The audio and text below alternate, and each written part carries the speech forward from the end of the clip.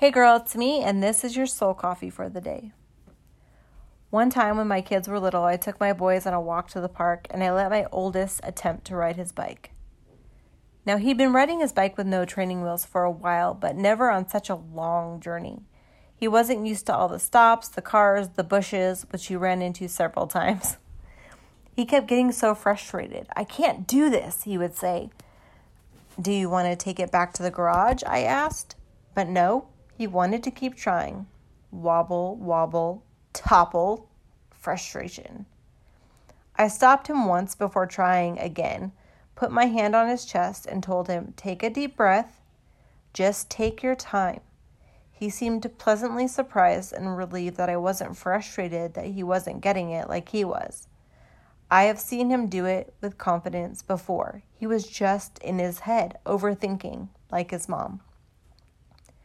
And all this while, I once again hear the Lord speaking to me. You also know how to do this. You are stuck in your head too, and I am here, waiting for you to get your faith back. My hand is on your heart, whispering encouragement and peace to you too. I am not frustrated with you like you are with yourself or with your situation. And after we played at that park for a while, he rode that bike like a different kid. Confident, determined, still crashing into bushes, but right back up, and by the end, wanting to ride ahead. Sometimes trust means not overthinking, not overanalyzing, which can lead us to falling off track. Looking at these new surroundings and letting them make us forget all we have already learned.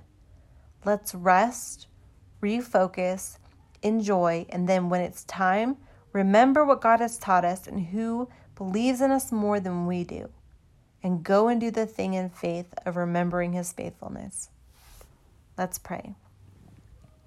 Lord, I just pray for my friend that you would encourage her, that she might be stuck in her head today, but you have equipped her. You have called her. You have trained her for this moment, and she can do it. Help her to get back up and move on in faith. In Jesus' name, amen. You got this.